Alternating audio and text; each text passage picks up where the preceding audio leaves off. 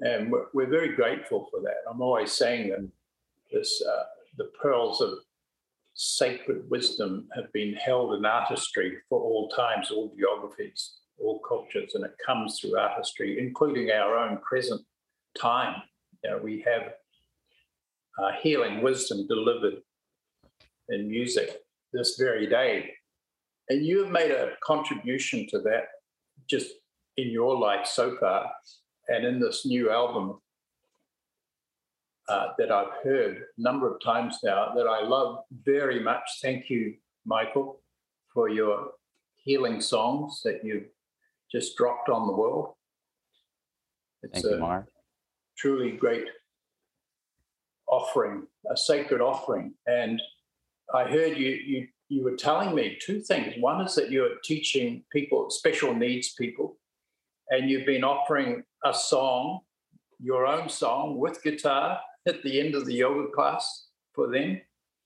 And there's a meditation in that song for them, just like Leonard's Hallelujah, Yeah. Just like Paul McCartney's Hey Jude. Or, I was also intrigued to hear that you are teaching now in a downtown church in LA, and you have an early life of a straight out, maybe fundamentalist Christian background.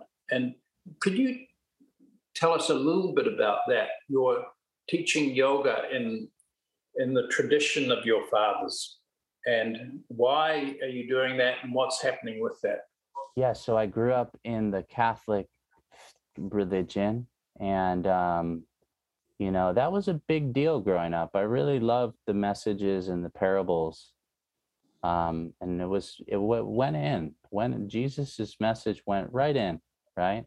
But then going to college, it sort of went right out, and reading Nietzsche and reading other existentialist things, and I remember too in college feeling very depressed and confused and not having really anyone I felt like I could reconcile this sort of churning up of my foundational religious sort of truth systems sort of being really drawn into question, and almost feeling like I don't want anybody to find out. Like, what if they found out? Feeling a little bit ashamed about growing up in some truth system, a faith system, Right. And having these moments of exploration and consideration, and it was a heavy time. I remember college was pretty heavy, but then somewhere along the line, I got, after the band I was in, Igloo and Hartley, ran its course. I was really dealing with some mental health issues with depression, anxiety, and all that stuff, and also some physical stuff. And it hit a point where I was like, okay, something needs to change. I had my, I'm ready to do something here. And so I got into a yoga teachers training program and started to, practice some embodied kindness, started to get the harmony of opposites, and I started to get some of these principles. And at that point, I'd really, really strayed far from any sort of relationship to for lack of a better term, religion, And anyway, so doing my yoga teachers training program, I heard about Bhakti Yoga, and I heard about this idea of truth is one, called by many names in many lands, and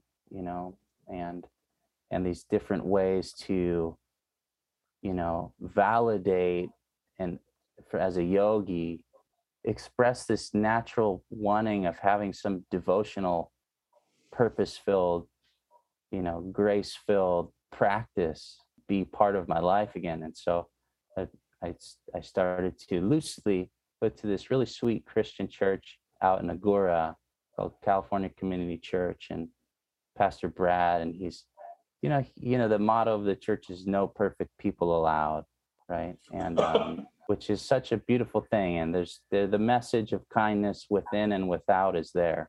And I said, wow, I really want to bring yoga here. I really want people to have this as something that can enhance their relationship to Guru, to Jesus, or to just life. And that's one of the things that's beautiful about this tradition is that there's enough room for everyone's Ishta Devata, everyone's Yeah. heart relationship to life that happens in relationship. I've been thinking about this for a while, and recently this church decided to hold what's called some groups. And so I said, I'll raise my hand. Let's have a yoga group, and so there's going to be signups and so my one is that it's a service, it really just is something, there's a right yoga for each person that takes into account their their age, their cultural background too. And so Right.